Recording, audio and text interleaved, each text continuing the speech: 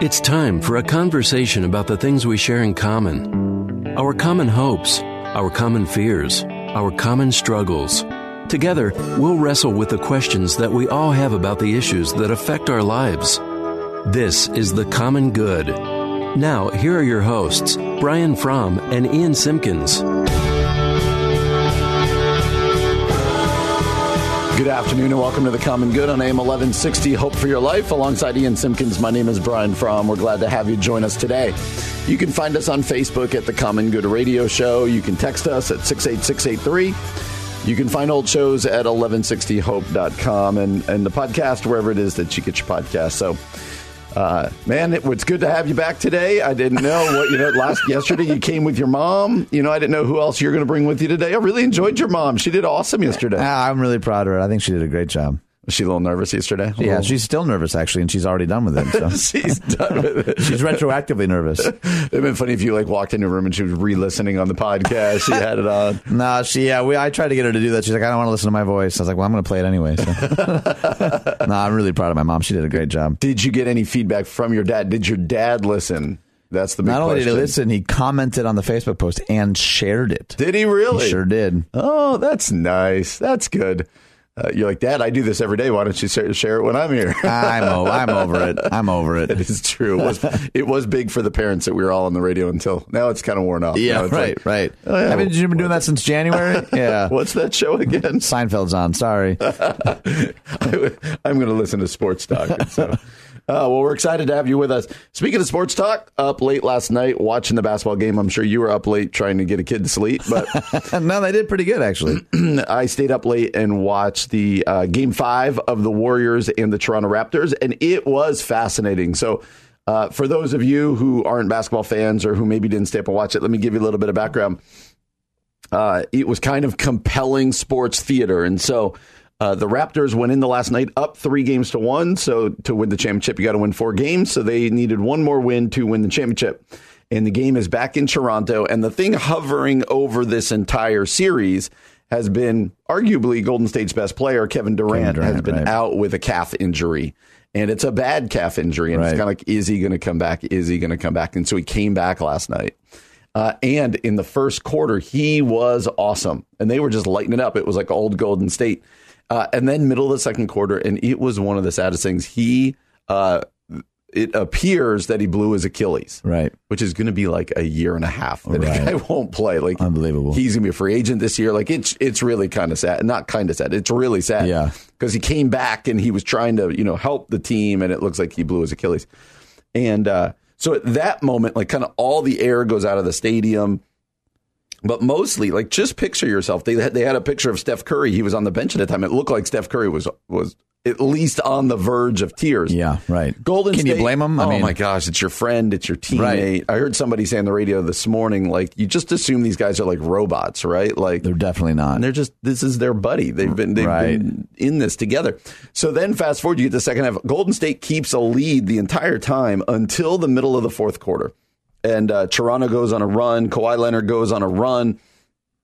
And with like 2 minutes left, Toronto's up 6. All of the momentum is going their way. And this is where I want us to jump in because Toronto calls timeout, which was a weird timeout. But they come out of the timeout, Golden State down 6. You've lost your best player. Right. You have every reason to pack it in, to just mail it in. Right. Because you have every excuse in the book. Right. We've lost it, blah, blah, blah, all this stuff. They go on an immediate 9-0 run. Toronto misses the last shot. Golden State wins. Right. And now the series is going back to Golden State. And I was just kind of, after the game, I was like, wow, that was an unbelievable game. But then what struck me, they always call it like the heart of a champion, right? You got to knock the champion out. But it really, what it is this concept of perseverance. Like they had every reason to quit. Best player got hurt. Toronto's on a run. It's the home crowd. The home crowd's going nuts. Right. We're cold. We're tired. Steph Curry had nothing left in the middle of the fourth quarter, just tanked. And then he got hot. And so that is a long intro to go. I would love to kind of take that as a jumping off point to this concept of perseverance. It's a biblical concept. We read about it often in the Bible about keeping going. Life won't always be easy. Persevere. How do we do that? And so, I don't know if you watched any of the game, if you were struck by it or how you heard it. So a little bit of that from you, but also this concept of persevering when life is hard, when things are against you, and the importance of that. Yeah, I didn't watch it live, so it's always interesting watching highlights after the fact because it's always kind of being colored by whoever wrote the article or whatever angle they're taking. Right. But everything that you're saying about even just like the energy leaving a room or like just paying attention to the faces, of the players. Like it was pretty interesting actually just watching the progression, especially when you're watching it more as like a highlight reel rather than watching it live. You're like, oh my gosh. Oh, and here's where that you could just see it like a drama, it was really kind of intense. It was really insane. Especially when you see them kind of juxtaposed with each other in kind of quick succession. But I think one of the things I thought about while watching it is that, so often when we hear, preachers or teachers or people at conferences, when they talk about perseverance, they're talking about it from the other side. They're talking about it from a position of like success. So they're like, persevere and you too can have a yacht like this. So I think for the rest of us, they're like feeling like we're in the midst of blowing our, proverbial Achilles heel. Like that kind of stuff to me is hard because perseverance is it's a trait that I think everyone values.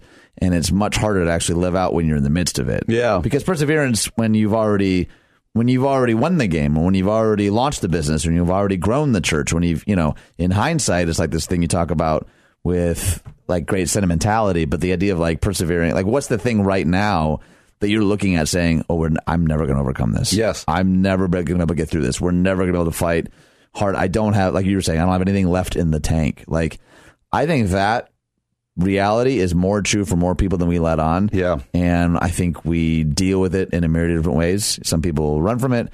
Some people just double down. Some people, like the idea of even you would kind of tease this out talking about the importance of team, like when I'm in the midst of that's good. True struggle and heartache, how often do we like isolate, in our own lives? And that's arguably the opposite of what we need to do. We need to persevere together. And I think it's easy to quit. I think it's easy to jump to the next thing, or it's easy to get despondent, or it's easy to look at our political landscape or our spiritual landscape and say, screw it. It's, you know what I mean? Like we've lost. And I think for Paul, the Apostle Paul, to write about perseverance from the perspective of someone like chained to a guard or chained to a wall is almost laughably ironic. Can you imagine him like penning a letter, be like, hey, keep persevering. You're like, isn't this the guy in prison right now? Like what gives him the audacity? And I think the simple answer is Christ does, to give him the audacity when nothing in his circumstances would even hint at perseverance. Like, hey, keep believing, keep leaning in. Like if anyone had an excuse to throw in a towel, it'd be the Apostle Paul. 100%. I think his picture of perseverance and the one of the game last night is actually really beautiful. Yeah, it really is. And you don't want to underplay. Like it stinks for Kevin Durant and those guys. And they may very well lose the next game. But man, it was so telling. 103. I could see it in my mind watching the game. I was like 103-97. They're down, and you're just like, they're done. They're done. They're tanked. Their best players. You're gone. thinking that even from the couch. The crowd's going crazy. Kawhi Leonard just can't miss. You're like, this game's over. And then to see them hit 3, like it was crazy. And it, as pastors, we often like make those connections, and it's so wild. Hebrews 12:1. I was just looking it up. Right. Therefore, since we're surrounded by such a great cloud of witnesses, let us throw off with the things that hinder, sin that so easily entangles, and let us run with perseverance the race marked out for us. There's something about perseverance. Life is not going to be easy. So much of it, right? How many times are we going to use a Eugene Peterson, right? It's just a long obedience in the same direction. Just keep going. And I'll come up with a new quote. I'll find something for someone else. I love that quote so much. But it's just, sports is like political theater. A political theater, that's what we always say. It's just like sports. The theater of sports just gets you going and just reminds you of just things about life. And this concept of perseverance, I think, becomes so important. Well, coming up next, we are going to talk about a new Harvard research study that says U.S. Christianity is not shrinking, but actually growing stronger. Do we believe that to be true? That's next on The Common Good here on AM 1160. Hope for your life.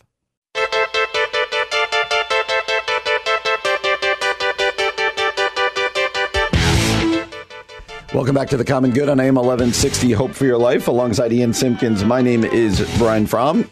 You can follow us on Facebook at The Common Good Radio Show. That's The Common Good Radio Show. Online at 1160hope.com. Man, I love this music. It makes me want to talk fast. I'm ready to go. Yeah, he's tearing off his sleeves right now. He's put on a headband. You guys, Brian Fromm is ready to rock. We're like mid-'80s. I'm just air guitarring it like you've never seen before. It's really distracting. It is good stuff right now. Oh, Eric Haim came back for us. Oh, boy. John's getting into it over there. Pump fake.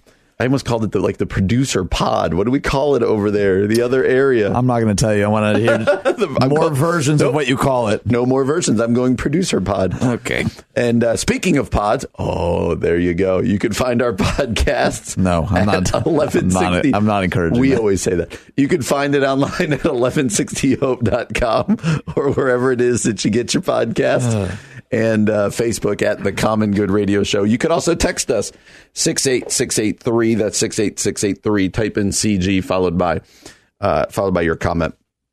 Well, there's a research, a document going around, and we found it at thefederalist.com. And it's that there's a new Harvard research. Why are you laughing at me again? I'll tell you later. Let's do this, and then we'll, chat some other time. Sure, why not? We got no one. That's funny. This new Harvard research says U.S. Christianity is not shrinking, but it's growing stronger. And there is, depending on who you listen to, there seems to be these completely divergent beliefs about this. I know Ed Stetzer and others have done some research that says, you know what? Christianity is actually getting stronger. People who didn't really go to church before, but might have said, I'm Christian. It's kind of the rise of the nuns have said, that's NONES, have kind of said, I'm going to stop pretending.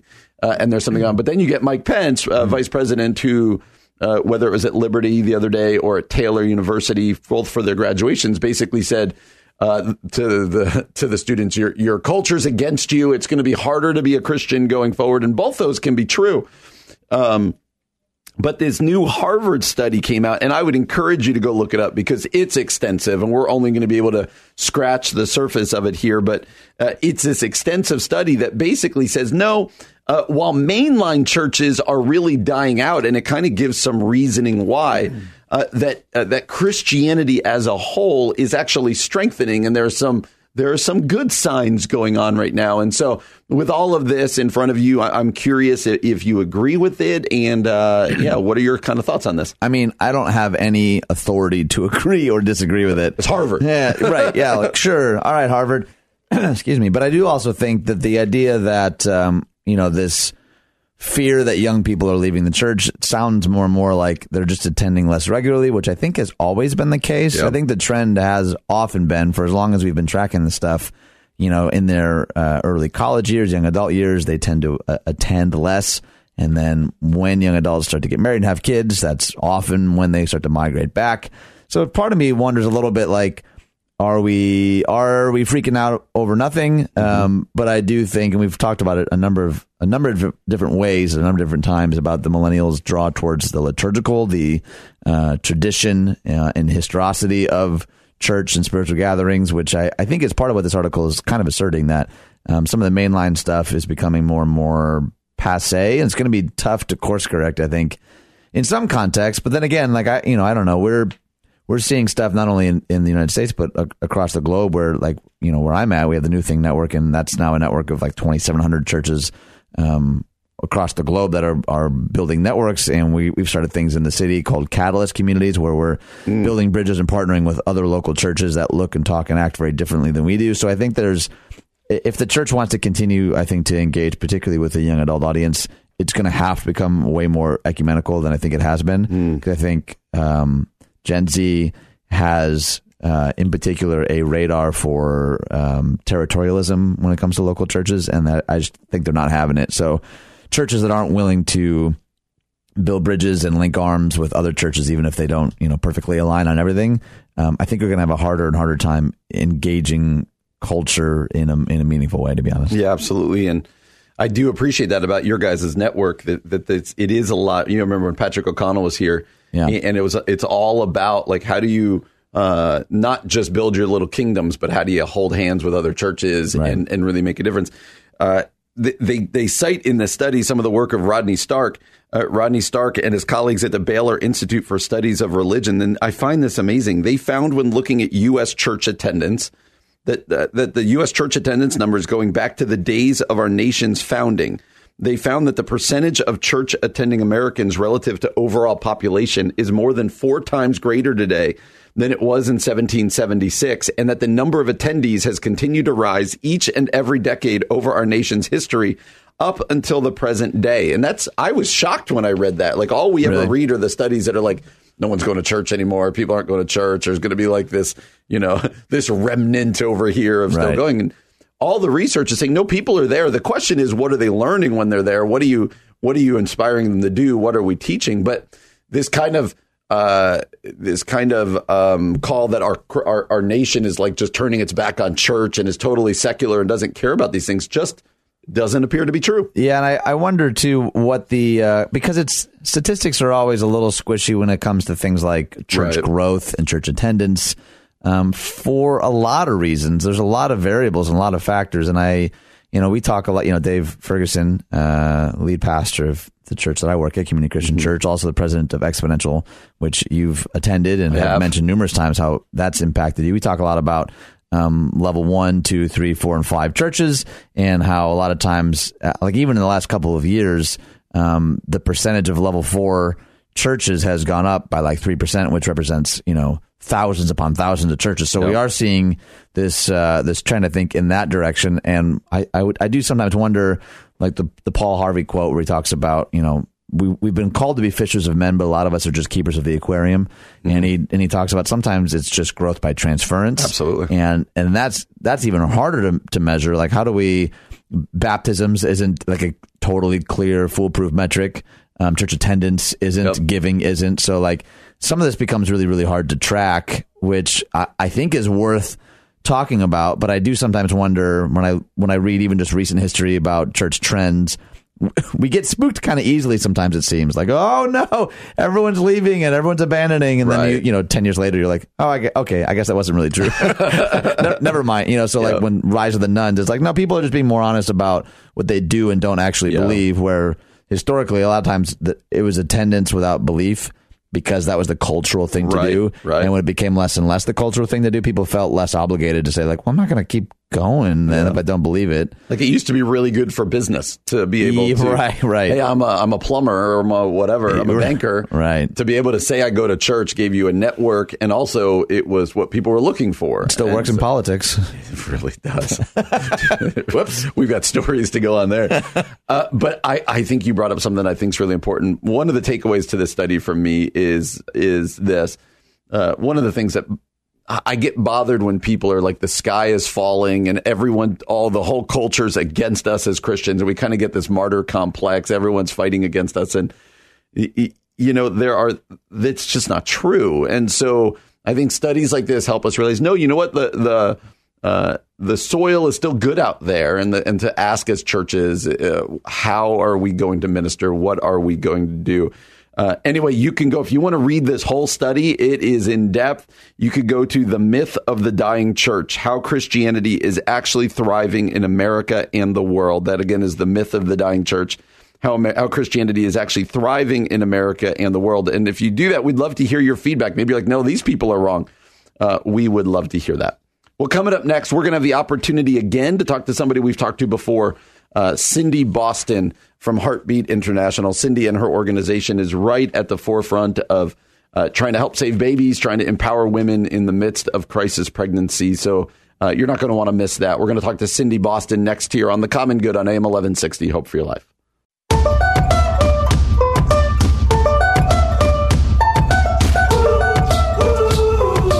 Welcome back to The Common Good on AM 1160. Hope for your life. Alongside Ian Simpkins, my name is Brian Fromm. We're glad to have you join us today. And we are excited to be joined on the phone right now. Somebody who's been on our show before, Cindy Boston from Heartbeat International. Cindy, thank you so much for joining us again today. Hey, guys, it's great to be here. We're always glad when people are willing to come back on the show. So we're excited to have you. And we have you on for a very specific purpose today. Heartbeat International does great work, especially with all that's been going on in the news. They do great work in helping women in the midst of pregnancy and crisis in unbelievable ways. And we are wanting to talk about something called the Option Line. And the Option Line is a phone number that a woman can call if she has a crisis pregnancy and is considering an abortion. Can you tell us a little bit more about the option line? Well, we know that the number one thing that helps a woman get past an abortion decision is another person. Option Line provides 24/7 help to women who need another person to talk to. We, in fact, it's interesting when you look at the numbers.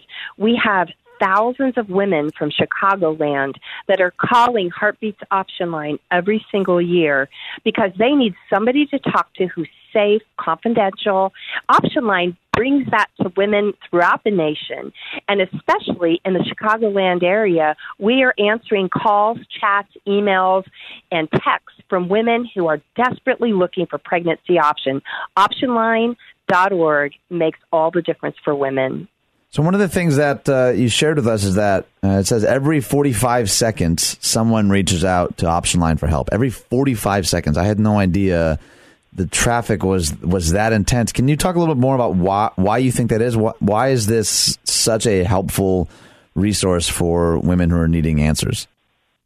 Well, women who are facing an unplanned pregnancy, and we know there's around 1 million abortions a year happening right here in the United States. And in fact, your legislation that was just passed a couple of weeks ago left us brokenhearted that legislators did not listen to Illinois folks. There was a great presence there at the Capitol, but the reality is women are not as safe. Babies are not as safe in Illinois this week than they were a couple of weeks ago. And Option Line steps in the gap for those women. Unplanned pregnancy is a separator for women. They feel very isolated from boyfriends, from family, from church. They feel like they can't tell anybody. And that's where Option Line steps in the gap. So if people want to help save a baby, they can go to saveababynow.com. It's only $75 to help a woman every 45 seconds, $75 to help women for 1 hour. It's quite an extraordinary amount of return on investment when you think, I'm going to help dozens of women every single hour that I sponsor. $75 is all it takes to sponsor women who are calling in to Option Line. Yeah, and that we're asking our listeners to do something very specific, and Cindy just mentioned it, to consider sponsoring 1 hour of the Option Line for $75. And that gift of $75, as she said, could mean saving a baby. It could mean helping a woman in the midst of crisis pregnancy. And so we'd like our listeners to think about sponsoring more than even 1 hour, maybe even 1 hour for each of your children or something like that. And so our goal is to get 36 hours sponsored in the next 3 weeks. So we need 36 people to sponsor an hour. So here's the call. It is to go to saveababynow.com. That's saveababynow.com. Or you can go to 1160hope.com, click on the banner, or you can even call 1-800-999-7408 and make that. You know, there's a lot going on out there about abortion right now, and we all want to step in, and this is an easy way for you to step in. Cindy, can you also... last time you were on with us, you talked about this concept of the chemical abortion and the amazing steps that are being taken to be able to reverse what's going on and the role this phone line and the Option Line plays in that. Can you tell us more about that? You know, Abortion Pill Rescue Network is a final chance for women to make a choice for life for their children. They've started RU486. They have second thoughts. They want to change their mind, but they've already started a chemical abortion. Option Line is answering those phone calls, and the phone calls we're getting now have increased substantially, like 3 times the amount of calls now we're receiving than we were a year ago. Chemical abortion is on the rise. Women are being sold a bill of goods that says this is quick, this is easy, this is no big deal. But if you've seen the movie Unplanned, you realize it is a big deal. It hurts mom, and it destroys the life of a precious child that has a plan for God, designed by God. So Abortion Pill Rescue Network, those calls are answered by our Option Line. Option Line is able to intervene for last-minute hope for women who've already started a chemical abortion through the Abortion Pill Rescue Network. We're rescuing babies together. Wouldn't it be fun to see Chicagoland get 36 hours of sponsorship for these women this week. We are so excited to partner with you to say women are important, babies are important, and Abortion Pill Rescue Network is getting their calls answered by Option Line. We provide last-minute hope for them. Cindy, we had my mom on the show yesterday, and one of the things that's a pretty beautiful part of her story is that she, with some friends, helped start a crisis pregnancy center in Detroit. And when I was a kid, these were just like important conversations that I felt like I was always around. And I'm curious for anyone listening that maybe isn't familiar with your work or doesn't know, like, okay, how helpful is a helpline? Could you just give like a little bit of scope? Like, how many calls have you received since you started? How many babies, as best you can tell, have been saved? Just to kind of give people a perspective about the impact that y'all are making. Sure. Option Line is moving toward 4 million calls that have been answered since we opened around 15 years ago. It's quite extraordinary when you think millions of women are calling Heartbeat's Option Line, and they're saying, I need help. I have a pregnancy. I'm not sure what to do. How can you help me? And Option Line, we do the triage. We help bring down the crisis by phone, text, email, or chat. And then we connect them to local centers like your mom's pregnancy center in Detroit. Right. But we do that for Chicagoland. We do that for Chicago pregnancy centers. There are pregnancy centers all over Chicago area. And we can connect them directly to help and get them in most of the time on the same day. So if she calls today, we get her to a pregnancy center locally that same day, if at all possible. If the center's open that day, they're there. We get them an appointment. We reduce the amount of stress a woman feels when she feels all alone with an unplanned pregnancy. And that's why Option Line is so critical. We step in the gap between the crisis and the pregnancy center. We step in the gap in the middle. We answer those phone calls, and then we get them straight to a pregnancy center that's in their neighborhood, that's close to them. So you've been listening to Cindy Boston from Heartbeat International. And again, we're asking our listeners to consider sponsoring at least 1 hour of the Option Line that we've been talking about. And that costs you $75. And for that gift of $75, you could literally be saving the life of a baby. You can literally be empowering a mom who's in the midst of crisis. So maybe you can sponsor more than 1 hour. Maybe you can sponsor multiple hours. Ultimately, our goal here as a show and as a station is to get 36 hours sponsored in the next 3 weeks. That's obviously just 36 people at $75 per hour. But maybe you can do a lot more. We would ask you to consider that. And here's how you can do it. Go to saveababynow.com. That's saveababynow.com. Or you can go to our website, 1160hope.com, and you'll see the banner there. Click on it. You can make your donation, or you can call 1-800-999-7408. That's 1-800-999-7408. Cindy, thank you again for joining us, and we're excited to be able to partner with you guys again. It's wonderful to save children right there in the Chicago area. Thank you so much. Absolutely. Have a great day. Well, you're listening to The Common Good on AM 1160. Hope for your life.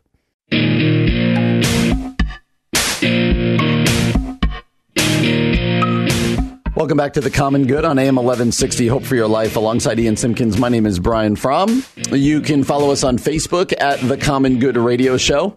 You can text us at 68683. That's 68683. Type in CG, followed by your comment. You can also find us online at 1160hope.com, or you can find our podcasts wherever it is, whatever platform you use to get your podcast. I mean, sometimes we do things, we react to articles, but other times it could just be something like a tweet. And you came across a couple different tweets, but this was one in particular that we wanted to talk about.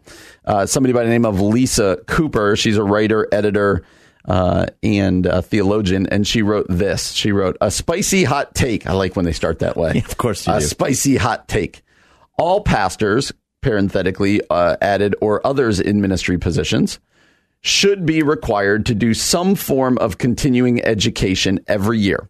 We make physical therapists do it to keep their certifications, and pharmacists and lots of other professions. Why not people in ministry? That is her spicy hot take. Can we make that a regular segment? Spicy hot takes with Brian and Ian. What are your thoughts? What do you think about that? I think she's right on. I think it is, when you frame it that way too, the level of continued education that we require for so many other professions, not just in the medical field, because it makes a lot of sense why in medical fields that would be required, because things are always advancing so quickly. And if you become out of date with equipment or with various drugs, I could see that being like physiologically very dangerous. Yep. But when you think of like spiritual leaders, faith leaders, it actually is a little strange to me how little most denominations and traditions require their leaders to continue to be educated. Now, I love learning in general. Like to me, that wasn't really ever a struggle. In fact, a bunch of my friends went right into seminary after undergrad. Right. And so I would pretty regularly kind of bribe them. I would ask for their book lists. So funny. Buy all the books and then pay to have coffee with them, and then have them just tell me what they were learning in class, and then just like take copious notes. Just because I couldn't afford grad school at the time, but I was like, I want to keep growing, I want to keep learning, and I became a lead pastor way earlier than I was anticipating, which sort of heightened all of my anxiety. Like I don't have the chops to do this, I don't have the education, and it kind of never went away. And I, almost to a fault, to be honest. I was talking with somebody the other day how poor of a job I do at like reading fiction. Like I need more of it in my life, but I'm always kind of diving into either theology books or leadership books. And I'd love to do more just like reading for leisure than I do. But I can't tell you, I've been a pastor for about, I guess, 16 years now. And I am so grateful for the kind of that seed that was planted early on. Like, hey, keep growing, keep learning, because whatever responsibility you have as a pastor, as a ministry leader, that's something to be wielded, I think, with a lot of humility, but also like with the right amount of caution. Like, hey, I'm gonna research this. I'm gonna find out more. And I don't know. It is surprising to me when I talk with other pastors how now some denominations require it. Yes, and so I think some are ahead of the curve on this, but by and large, a lot of churches don't require any form of continuing education at all. Yeah, man, I've been a pastor like you for like 20 years, and while young in the ministry is when, like you, I went back to school and got my master's at Wheaton while there. But, after that, once you've got your job and stuff, it's really just about self-motivation. And that's probably dangerous. Yeah, because, right. Life gets in the way, and you go like you would like to think, like in most professions, you would like to think that pastors are self-motivated enough to go learn more about how to counsel well or grow their theology or grow this, but it just doesn't happen because life gets in the way, kids get in the way. So on the one hand, I think I would put it this way. Conceptually, I really agree with her. I think that she is not off, because I do think ministry, like, teachers have to, they're supposed to continue their education, and therapists, they said, or doctors. There are certain professions where you need to kind of stay ahead of the curve. And there's literally certification requirements, yes, right? Absolutely.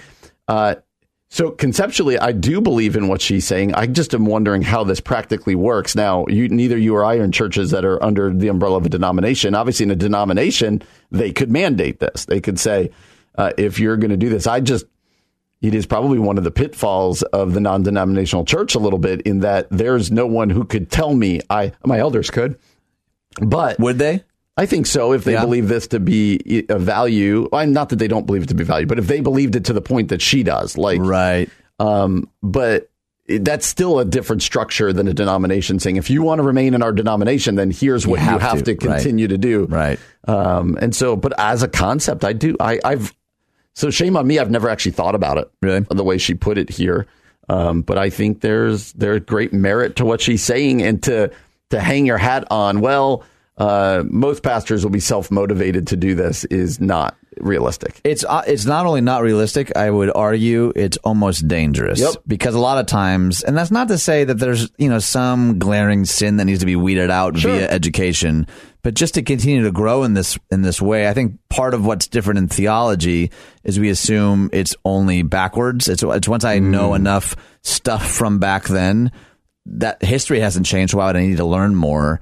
That I think is probably an unhelpful way to think about it. But, like you're saying, I see the merit of it. Yeah. Doesn't mean I'm going to be motivated. Like, there's a quote that I shared a couple days ago by Jim Rohn, who's this American entrepreneur. And he said, if it's a priority, you'll find a way. If it isn't, you'll find an excuse. Mm-hmm. I thought, okay, that'll preach. So with that, I included this image that was floating around all over the internet. And it was really convicting, because it juxtaposes two things at a time. It says, healthy groceries, $100, quote, too expensive. Dinner date, $100, quote, reasonable. Therapist, $130, quote, absurd. A trip to Target, $130, great deals. Average college class, $1,000, quote, expensive. iPhone, $1,000, quote, a necessity. You know, like it's it's how we prioritize where our money goes, because education isn't free, obviously. But I think it's not only that a lot of non-denominational churches don't require it. I'm learning more and more that a lot of pastors can't even get a budgeted line item for it. Correct. Like can't even get money set aside for continued education. So not only is it a matter of expecting our pastors and leaders to self-motivate, but then to also completely self-fund. Right. Which you can make the argument is how it should be. But I think if the collective community in the church and the church leaders say, hey, it's not only do you have to, we actually believe this is really valuable. You know, we're going to, I don't know whatever percentage would be appropriate, but I think setting aside some dollars to say it's worth it for us as a community, for you, our pastor, right, or our team of pastors to continue to grow and learn. And so we're going to take away the built-in excuse of I can't afford it. Right. And we're going to build in the time that you're going to need to do it. Right. Time off and time away. Right. And it's all one that. thing to tell your pastor, like, hey, you should go get more education. It's another thing to provide not just some of the finances at least, but also the freedom, the flexibility. That's a good point. To be able to do this. So I think it's good. You know, the more I've just never really thought about it. So the more I thought about this as we're talking, there aren't many jobs where you're going to be successful if you don't keep growing and keep educating and keep learning what's kind of coming. And that was a really good point you made, that often in theology as pastors, it's all about looking back. So there's nothing more to learn. And that's just not the case. Yeah. Well, I think in particular, like you're saying, if it is a matter of success, maybe it's a false sense of job security that if I get a pastor job, then I'm like set. I don't need to grow. So like some of the other examples that you were talking about, there isn't a certification process, but someone who's an entrepreneur knows that like, hey, no one's breathing down my neck to make this happen. I will be obsolete, though, in 10 years if I don't actually get ahead of the curve on this. Absolutely. So a great tweet. That really got us thinking. We'd love your feedback. You can do so on Facebook or at the text line. Well, for Ian Simpkins, my name is Brian Fromm. You've been listening to The Common Good on AM 1160. Hope for your life.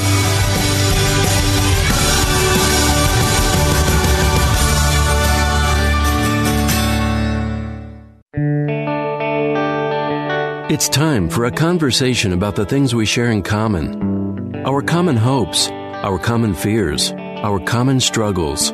Together, we'll wrestle with the questions that we all have about the issues that affect our lives. This is The Common Good. Now, here are your hosts, Brian Fromm and Ian Simpkins.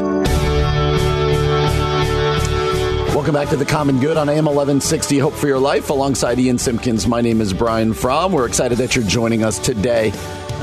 You can find us on Facebook at The Common Good Radio Show. That's The Common Good Radio Show. Online at 1160hope.com. You can find our podcast on all podcast platforms. We ask that you subscribe, you rate it, review, and you can also text us at 68683. That's 68683. Type in CG followed by the comment. And the reason that we've got the Facebook page and the text line is to interact with you about topics that are complex and ones that, quite frankly, we may not even have all the answers. Sometimes Ian and I joke that, I know. Sometimes we joke that we're like, well, this one feels like we're out over our skis a little bit. And that's at least once a day for us. At least. And so that's why we would love to hear feedback. We love to hear back from when we post articles on Facebook, the text line, whatever else, however else you can get in touch with us. We would love to hear. And this article we came across, and every now and then it's funny, we'll send each other articles going, want to tackle that? I don't know. We can feel the trepidation a little bit and this and that. Yeah. But Huffington Post wrote this article, and it was this. It says New York lawmakers have been at the forefront of kind of pushing the agenda here lately with abortion and other things. New York lawmakers introduce first statewide bill to decriminalize sex work. So New York lawmakers introduced first statewide bill to decriminalize sex work. And it says the Stop Violence in the Sex Trades Act is a legislative package that, quote, decriminalizes and decarcerates the sex trade in New York, according to the press release. If passed, it would be the first measure in the country to legalize prostitution statewide. Sex work, they said, is work and should not be criminalized by the state, says Senator Julia Salazar at the Monday press conference. So I want to, we've got a couple audio clips I want you to hear, and then we're just going to kind of wrestle with this a little bit because they're saying, I wish people could see your face right now. What they're saying is that what they're doing with this act is going to help make people who are doing things in the shadows, it's going to make it more legal, not just more legal, but safer. So the first person I want you to hear from is somebody by the name of Cecilia Gentili, part of the steering committee for the organization that is driving this bill. If New York, the state of New York and the city of New York continue to utilize this narrative where we are the most progressive space in this nation, we have to show it with specific steps, and in this case, it's legislation. So are we really progressive or are we not? I guess we are about to find out. And so Cecilia is basically saying we pride ourselves in being the most progressive state in the country. Let's prove it. And then I want to hear this other one from Audacia Ray, an author and a sex rights advocate. And so let's hear what she has to say. In my 15 years in this movement, I have mourned so many peers. Sex workers who are murdered by abusive partners, sex workers who die because of poor access to health care, sex workers who died by suicide, sex workers who died of drug overdoses, sex workers killed by police, and sex workers murdered by clients. And I've sat and witnessed at December 17th events for many years, hearing hundreds of names read of members of our community who have died. So this bill, the Stop Violence Against Sex Trades Act, is really important to me and to our entire community to stop this violence through decriminalizing sex work. All right, so that's kind of the background out of New York, and I was almost treated you unfairly by just going, thoughts? I'd be okay with that. All right, thoughts? I don't have any. What do you want to do for the next 5 minutes then? What'd you have for dinner last night? Yeah, what are your thoughts on this? I think it's really, really complicated. The conversation in general makes me pretty sad, and I keep seeing the name Sanctuary for Families show up in all these articles that I'm reading, and I actually didn't know a whole lot about them. Sanctuary for Families, look them up if you don't know who they are, because they make a difference in the lives of families of victims and survivors and their families, usually involving the sex trade or other similar industries. But it seems like every article I'm reading, there are people, and they may surprise you, I think, because it's, it looks like there's strong Democratic support, but one of the articles I'm reading says only 3 of the 23 major Democratic candidates for president said that they would support decriminalization. So on one hand, they're seeing, large support from the left, but then the people at the top apparently aren't as eager to support, and they're finding it something difficult to rally around. And at some level, I understand the case for making it safer for the people that are, caught in what I think is a really destructive industry in the first place. Other people are saying, hey, they're consenting adults. Ultimately, who's it to harm? Does it protect the lives of these young girls that are otherwise in circumstances that are really dangerous? I mean, I could understand some of that case. I just think, I think anytime we start advocating for what we already know to be a toxic system, probably isn't ultimately a helpful direction. While I do certainly recognize, like I have a cousin, and she for a long time, she's done a number of things, but one of the things that she's been doing for years is providing clean needles for heroin addicts. And she's caught a lot of heat for it. But part of what she has often said is it's really hard to treat someone who's dead. So by providing them clean needles, it gives us the opportunity to actually counsel them and care for them and hopefully get them clean. But for a lot of people, providing needles in the first place feels like such a heinous act that they can't understand an organization ever doing that. This feels a little bit like that. And like, okay, well, it's really hard to save people from this if they're dead or if they're completely incapacitated. So I wonder if part of the thinking is by decriminalizing it, we stand a better sense, a better opportunity to actually care for the people who are caught in really toxic systems. I don't know. It's hard for me to really even guesstimate if that is the end goal, because it seems like from a lot of what I'm reading is the objective is not to do away with this. It's just to make it safer.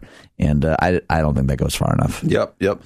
It reminds me of very early in our show, the history of our show. Remember when we talked to Simone Halpin? Yeah. That's her name? Yep. At Naomi's house. Yep. And man, I remember being so challenged by what she was saying and just not realizing that there was this world that she described for us.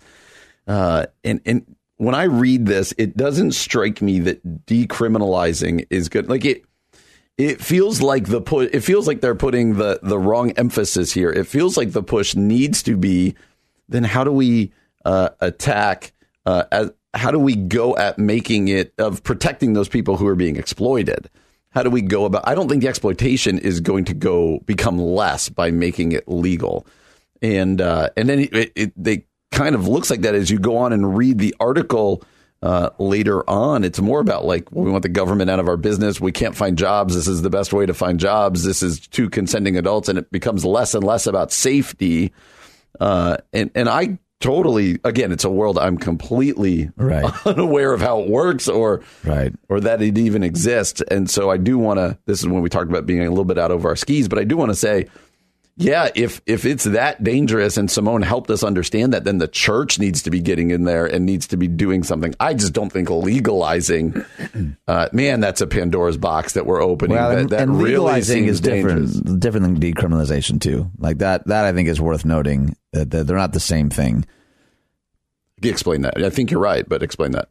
I think, well, I mean, we saw this in Colorado with, the marijuana conversation they've been having for a long time to legalize. I mean, there's a whole spectrum of legal ramifications. And I think it doesn't sound like what they're proposing is just legal pimping. It's not a legal endorsement of the system as it is, but decriminalizing, it seems like, includes also some reforms to the systems and structures that they're wanting to improve in the first place. Yep. So we try hard on this show not to just be two talking heads who pretend we understand everything. Like, I think what I hear us both saying is, like, man, this doesn't feel right. This feels bad. This feels like a move in the wrong direction. I'll speak for myself. Feels like a move in the wrong direction. But that the church, this is one of those spots that the church needs to be stepping into instead of just pointing our fingers going, okay, how can we be part of the solution? If this world of sex trafficking is what the people like Simone and others have told us about, man, that's got to break our hearts. And it's really the church that needs to be stepping in and doing something. And so we want you to be challenged. We want to hear your feedback. Maybe you've got strong opinions on this one way or the other. We would love to hear your feedback on this. This world is messy, man. This world is messy. And we need to be thinking about the darker and the messier parts of this world. Well, for Ian Simpkins, I'm Brian Fromm. You're listening to The Common Good on AM 1160. Hope for your life.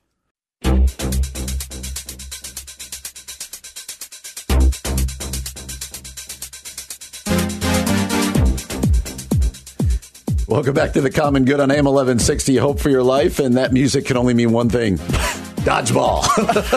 I think it can mean a lot of things, actually.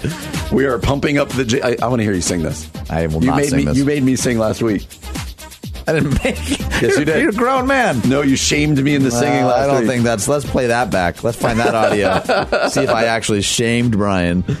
I probably said as much as, I bet you won't sing. You're like, I totally will. I'll do that, man. Yeah. I'll show you. I have a great singing voice. I got this. And so, anyway, you can find us on Facebook at The Common Good Radio Show, online at 1160hope.com. Find our podcast wherever you can find podcasts. Text us at 68683. We would love to hear from you. Sometimes we tackle stuff that is hard, and sometimes we tackle stuff that is just difficult, like in the last segment, talking about this bill that they're talking about going for in New York, decriminalizing sex trafficking and the sex work, I should say. Yeah, not sex trafficking. Sorry, I got that completely wrong. But instead, decriminalizing sex work. And we'd love to hear your opinion on that and hear your feedback. But we like to say that with a commercial, we just make a big right turn. And so we like to say that. I like to say that. I've never heard you say that. I just said it. At the commercial, we like to make a big right turn. Washington Post article. Here we go. Dodgeball is a tool of oppression used to dehumanize others, researchers argue. What researchers? Let's figure that out. Okay. Dodgeball in phys ed classes teaches students, we read, to dehumanize and harm their peers. Professors from 3 Canadian universities said in a presentation this week That's so at Canadian. the Congress of the Humanities and Social Sciences in Vancouver.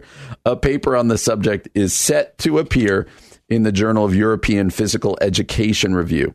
When you're setting up the environment for students to learn and you introduce the idea that it's okay to slam a ball at whomever you like, now there's rules.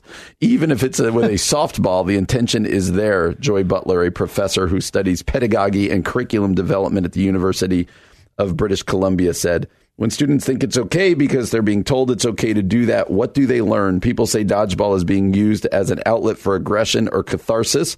I suspect that this is where they are learning it. Physical education classes, she says, should be an arena where teachers are helping students control their aggression and move on instead of expressing themselves with anger. So as we think about that, I feel like there's just some things we need to think about, have in our mind about dodgeball. So you can dodge a wrench, you can dodge a ball. What? See, Not appropriate?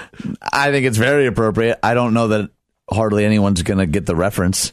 From dodgeball? Yeah, I don't think the movie is nearly as popular as you're thinking that it is. I love that movie. How about this one? Billy Madison. We can go Billy Madison. Dodgeball time is a special time.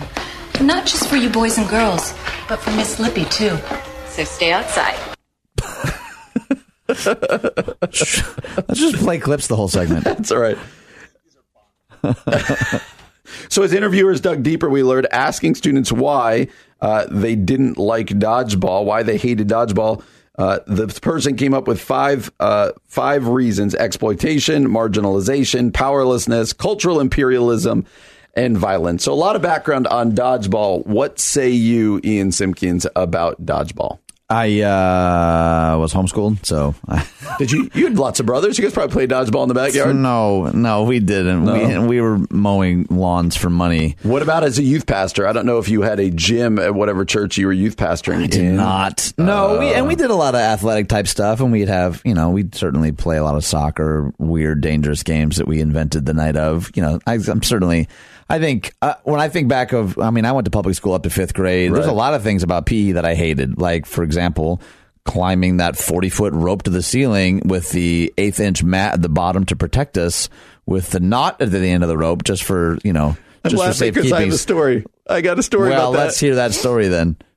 So that exact rope, I was what we would like to say as a child. I was my mother used to use the word husky, I believe, right? You love to say that on the show. Yeah, that Brian was husky. We're always saying and that. And so they had the 2 ropes that would come down. One of them was without the knots. The other one was with the knots. Oh, boy. And they would be like, you could always choose the knotted one, right? And Why? Well, it didn't matter for me because I couldn't climb even one knot. Like I would just kind of hang there. But the gym teacher would be like, you have to try for a minute. And so I was one of those hung kids there for a minute? that was it's swinging back and forth. And you're just watching the gym teacher be like, we done? He's like, 30 seconds. I'm like, what is 30 seconds going to do here? Hang in there, Fromm. You got this. What is 30? And then everyone hit you with dodgeballs. That's what. What is 30 seconds going to do here? So anyway, I was that kid. Do we have a photo of this we can share on the Facebook page? Please. But I would think it's funny. Like, I'm not even Mr. and embarrassed Mrs. by Fromm, this. if you could please send me specifically a photo of Brian Fromm as a child so I can get on the Facebook page. I was never the one who, I couldn't do the sit and reach. I couldn't do the chin ups. None of them. That was not my skill set. Let's put it that way. I'm legitimately sorry about that. That sounds like it was traumatizing. It actually wasn't, but that was kind of funny. I was really bow-legged, if you want to talk about that. No. That doesn't help you feel better? No. Okay. I mean, they make some okay points. In general, I think students should have options to opt out of some of these things. I definitely do understand, even as I'm reading through this, the scene that I'm seeing is like, the super hyper athletic guys that, matured faster than their other peers, and they're just demolishing everybody in there. Like, I think even in youth group, there was a pretty broad myriad of skill set and athleticism, but it was never like, no one ever got, bloody nose or anything like that. So I get some of the imbalance there, but to say that, it's dehumanizing, or it's, what was the other word? That it's a tool of oppression.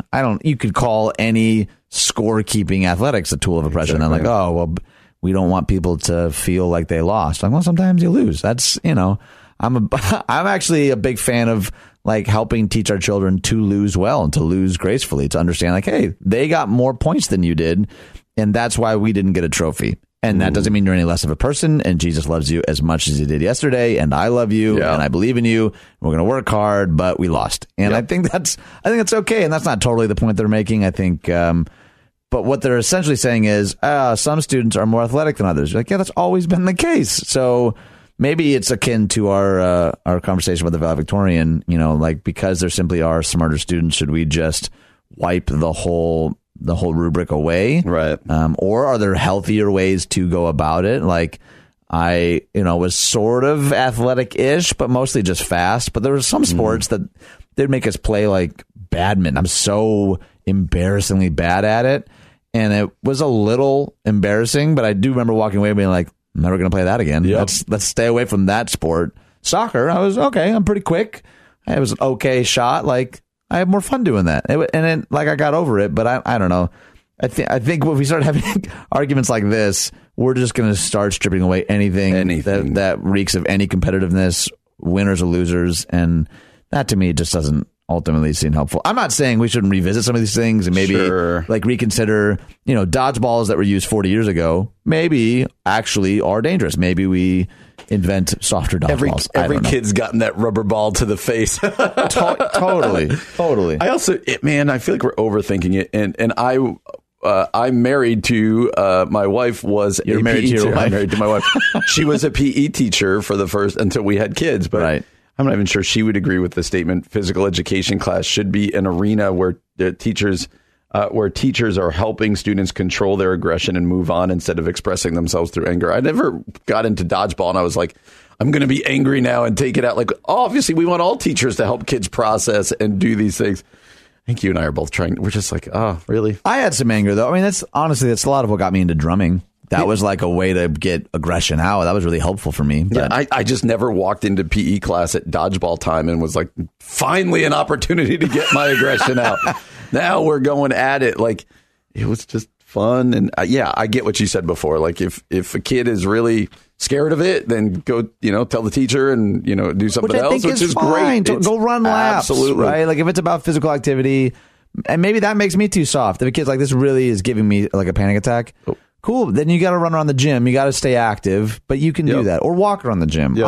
I actually am really okay with that. So I do think maybe the one asterisk of this whole story would be, because it feels like the other side of the argument is like, nope, everyone plays dodgeball every time we play. Sure. Like, oh, give a kid an out. That's fine. Yes. I'm okay with that. Be active, do something, but to call it a tool of oppression to me feels a little overreaching. Yep. And man, now I'm sweating from the thoughts of, you said yours was badminton. Every time we walked into PE class, especially in my Husky days, and you saw the cone set up for the mile run.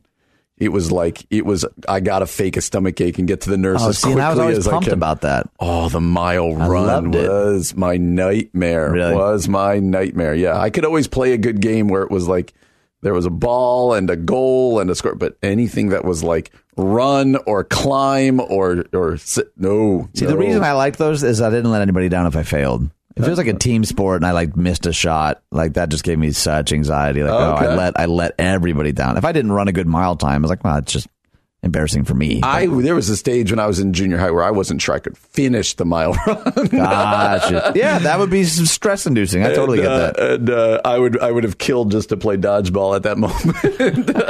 That's so interesting. Again, go to our Facebook page. Feel free to text us.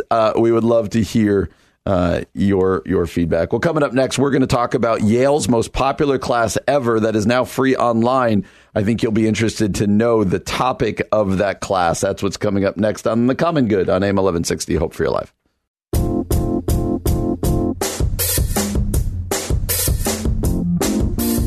Welcome back to The Common Good on AM 1160, Hope for Your Life. Alongside Ian Simpkins, my name is Brian Fromm, and we often come back to that music. That music is Happy. Who did Happy? Pharrell. I just almost said Farrell. I'm so old. Feral Cats made this song. I'm literally banging my head against the microphone right now. What was that band, Weasel? On the one hand, you should be impressed that I knew it was Pharrell. On the other hand, you should be just ashamed that I did not actually know how to say his name. No shame at all. I'm very proud of you. Well done. But yeah, when that song came out, that song is happy, and you listen to it, it makes you happy. And so we'll come back to that often, but this time specifically, we teased before saying this. Yale, their most popular class ever, is now available free online. In the spring of 2018, Yale psychology professor Laurie Santos unveiled a new course, Psychology and the Good Life. And the specific subject is this: happiness. Santos's course became a blend of abstract and concrete. It combined both positive psychology with real-life application of behavioral science. And it went on to debunk the false notions of what makes people happy, like the luxury Mercedes-Benz status symbol, and help students understand the habits they should build to lead truly happier, more fulfilled lives. The course was launched in the U.S., home to supposedly, quote, the most unhappy population in the world, at one of the nation's most elite and high-pressure colleges. And it says the reaction was unprecedented. Psychology and the Good Life became the most popular class ever taught in Yale University's 317-year history. Wow. And garnered both national and international media attention. The university reportedly had trouble staffing it, pulling fellows from the School of Public Health and Law to meet the demands. And Santos told the New York Times that a stunning 1 in 4 Yale students were taking the course.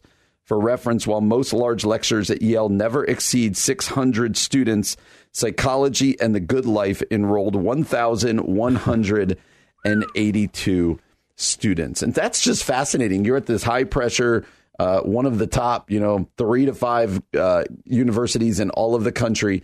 And the course that the students are flocking to is how to be happy. Are you surprised by it? Start by, do you find that surprising? I'm not surprised in the slightest, man. I don't think, if anything, if I've learned anything from being a pastor, I mean, I've learned a few things from being a pastor, but people of all shapes and sizes, all backgrounds, all ages and stages, it seems like this is always in the top 3. And it isn't specifically for people who are making this amount versus that amount, who live in this neighborhood versus that neighborhood. People that, by a lot of our metrics, I would think, like, you should already be happy. Right. I'm looking at your life from the outside looking in. Me happy. Yeah, right. Why are you asking me? Yeah. I'm wanting to know how to do what you do. So that to me is actually pretty humbling when you see just the great universality. Is that a word? That is exactly a word. Of how unhappy we can be and how good we are at masking it, which I think is really, that's also humbling to me, because I think in a lot of ways, we've perpetuated this sort of fake social media happy, which, I think in the moment, we often think that will somehow make me happier by just pretending to be happier than I am. So I read an article about somebody who's halfway through this course, and some of the things that he's talking about were like, here's some of the exercises that we're learning, focus on your strengths, invest in experiences, learn to savor more, express gratitude, and spread kindness. Like, these are all things that we've talked about on the show from a biblical perspective. So I find it so fascinating that Yale is, they're experiencing this massive success around these principles that I'm like, yeah, that was already in there. These are things that, like, theologians and mystics and poets have been saying for a long, long time. I guess I'm grateful that, it's now reaching a broader audience, but it is sometimes so surprising to me that, like, why does it take a Yale stamp of approval for us to really feel like, oh, so this is what I should be doing? Like, yeah, pastors have been teaching this for a long, long time. Yeah. I find it affirming, and yet sometimes a little bit frustrating. Absolutely. I get that totally. And I think as pastors, we get, like you said, we get this question a lot. People are turning to religion. Hopefully that will make you happy, or money, or whatever else. And we preach on this stuff. At least I do, and I'm sure you do.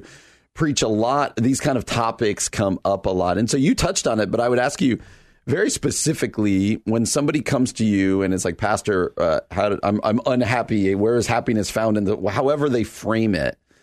What are some, where do you point them? To ask another way, if you were teaching this course, but from a biblical side, let's say Wheaton brought you in, or Judson, and said, hey, preach or teach a class on happiness in our psychology department. Yeah, right. From a pastoral sense, what are some of the things that you would make sure to touch on? What are kind of the foundations for us as Christians when we talk about, we all want to be happy. So where do we go for that? Yeah, I can't get around the fact that I would have to first talk about identity, because there's no amount of meditative disciplines or practices or like philosophical shifts that I think will usurp a completely toxic misunderstanding of who we really are. Yeah. So I think to say, start a day with a gratitude journal, or learn to savor the moment more, or be more generous. Those are all really, really great principles, and I think very biblical principles.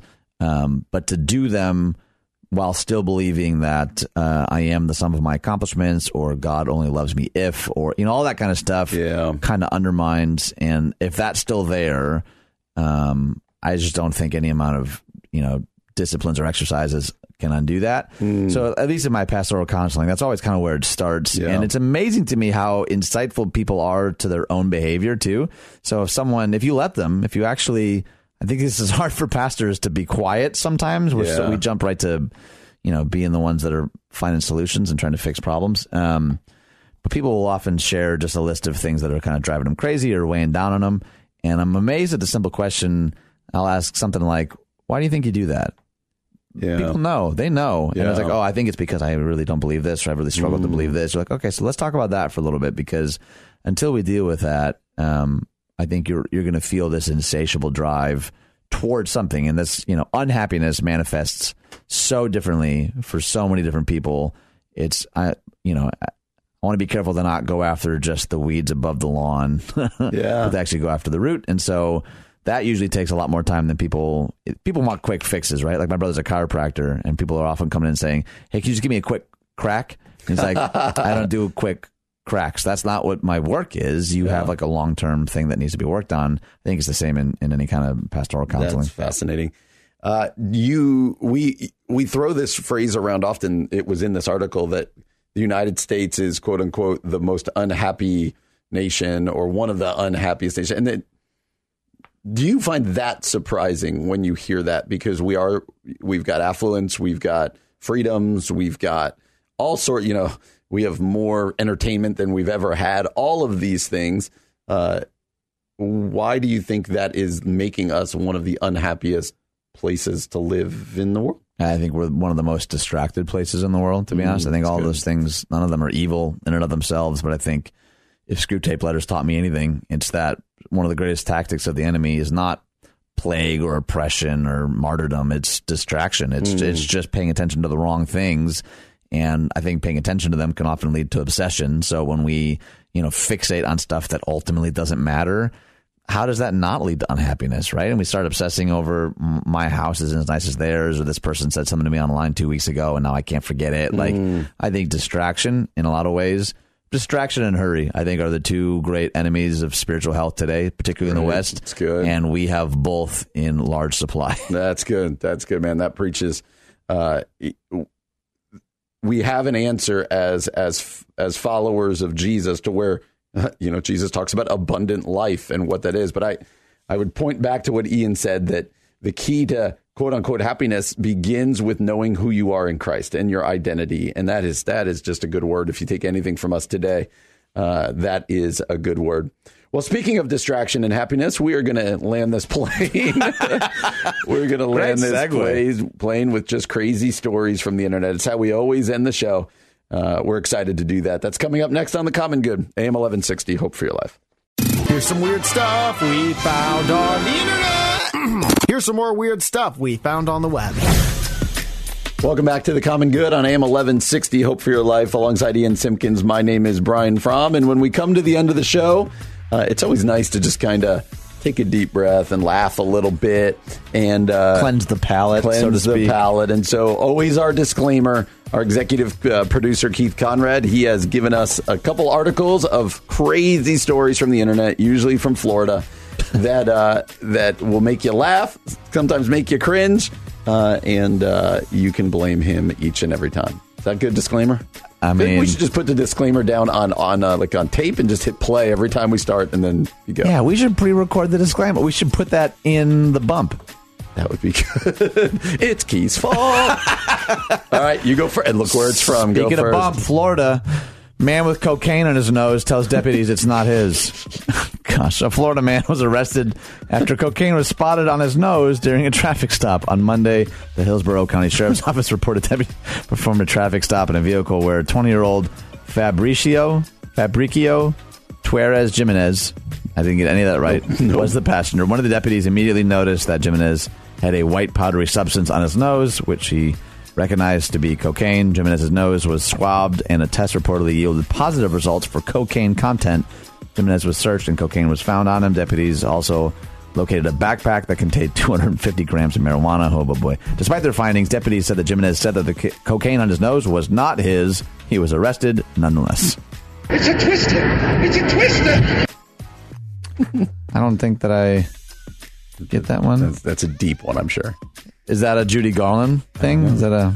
I don't know. Oh, boy. Oh, boy. Oh, I think maybe it was just labeled wrong. Pennsylvania. I think we're about to supposed to be this one coming up here. Pennsylvania man says traffic circles causing increase in tornadoes. Well, that makes a whole lot more sense now. Pennsylvania has seen... Did you link Judy Garland to cocaine there, though? I don't want to talk about it.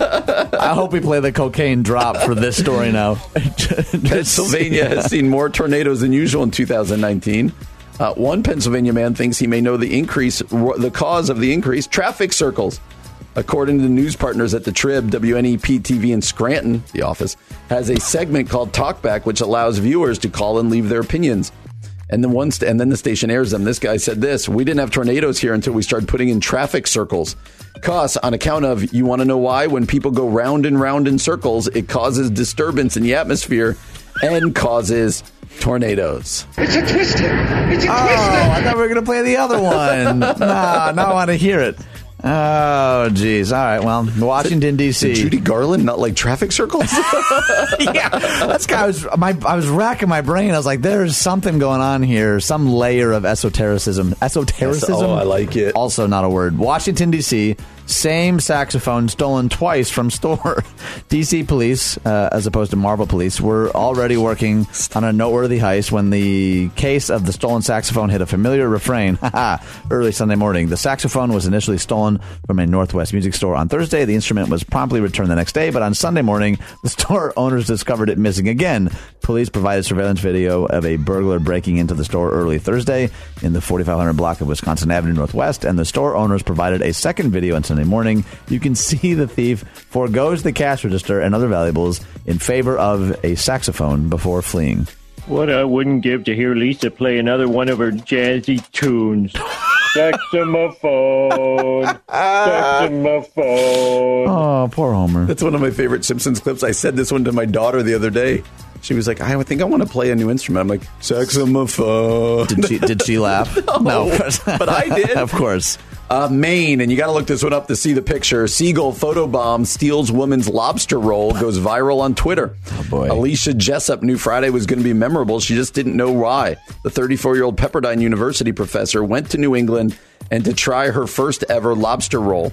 What she didn't plan on was capturing a now viral photo as the seagull tried to snag her pricey sandwich as she was lining up the perfect shot. I was really embarrassed, and I thought to myself, you're now that person. You just wasted $21.50 on that picture. She started her lobster roll quest on Friday, renting her car, wrapping up her conference in Vermont, and going up to Maine, buying a $21.50 lobster roll, went to take the picture. But as she took the picture, the seagull stole it.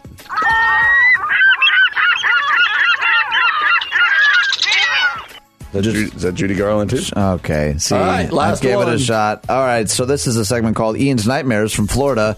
Florida man comes home from overnight shift to find alligator waiting at front door. Oh. You got to look up this picture, too, because it's terrifying. Just imagine coming home from a 10-hour overnight shift, wanting to get into bed, and an alligator is blocking your front door. It's a real thing for one Florida man. Michael Prestridge had just got off work from his job at the Amazon Fulfillment Center on June 1st, tired and ready to relax. He started walking to the front door, but was greeted by an unexpected visitor, an over 6-foot alligator.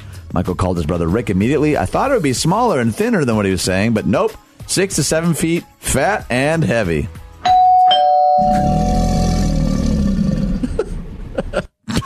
Judy Garland at your front door. Okay, this is going to carry into other days of the show. Today. I think it is. Just today, that would be terrifying to just see an alligator sitting there. I thought you should be terrifying to see Judy Garland. On an alligator. We have derailed. Oh, it's been a good show. We hope you have a great day. For Ian Simpkins, my name is Brian Fromm. This is The Common Good on AM 1160. Hope for your life.